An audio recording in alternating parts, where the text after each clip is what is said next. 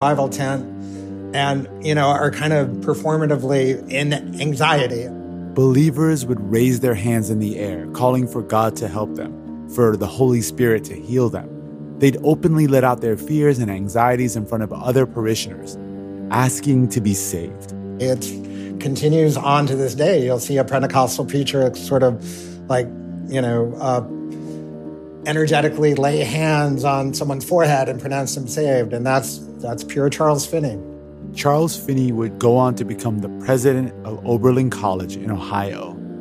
He'd become a major figure in the early abolitionist movement and a prominent supporter of the Union during the Civil War. But his most lasting impact was the door he opened, a door inward. He pushed the spiritual gaze of evangelical Christianity towards the self. He asked the individual, what are you doing to be a better Christian? How are you improving yourself? And as the 19th century went on, his words would echo through the culture. The country industrialized, and attitudes of self-improvement became essential to making it in America. When we come back, capitalism and Christianity make it official. This is Jeff in Portland, Oregon. You're listening to Throughline.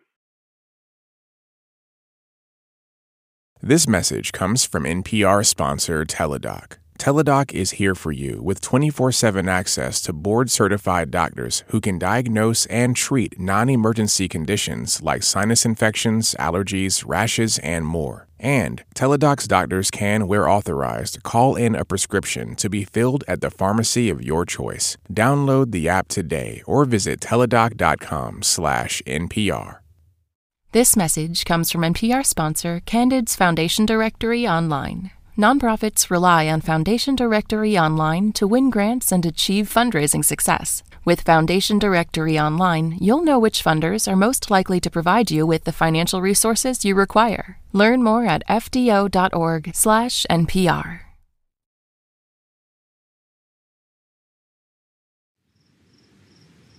Part 2. Healing.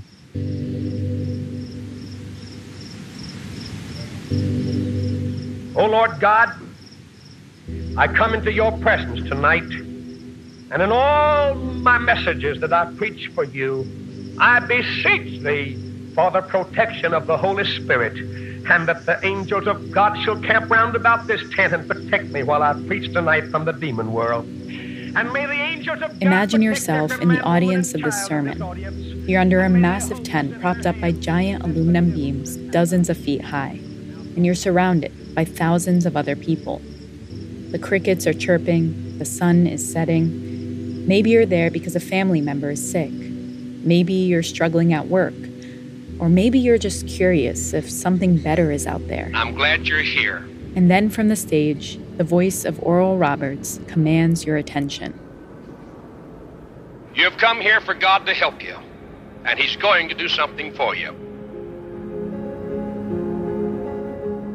You see, I believe Christ is standing beside me. I see Him saying, Oral, you lay hands upon her as an instrument so I may heal her body. Been waiting 2 years for this opportunity. You have tuberculosis in both lungs. Yes, sir. Oh, God, open these lungs. I touch her because you tell me to touch her in the name of Christ. I'm all right.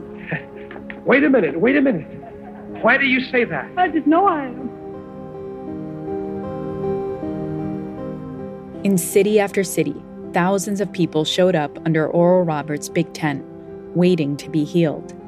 After all, who better to heal you than someone who had himself come back from the brink of death? As a teenager in the 1930s, Roberts nearly died of tuberculosis, but recovered and decided to become a preacher.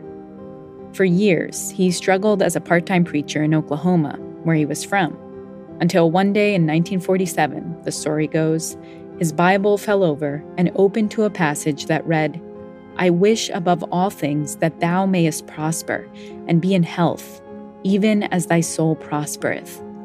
Roberts took this as a sign that he should seek both material and spiritual prosperity for himself and others. So he bought a green Buick and began to heal the sick. Anthea Butler says Oral Roberts is central to the story of the prosperity gospel. I think, personally, while everybody wants to big up Billy Graham, Oral Roberts is the person that's more responsible for a lot of things in evangelicalism and prosperity gospel and Pentecostalism. Soon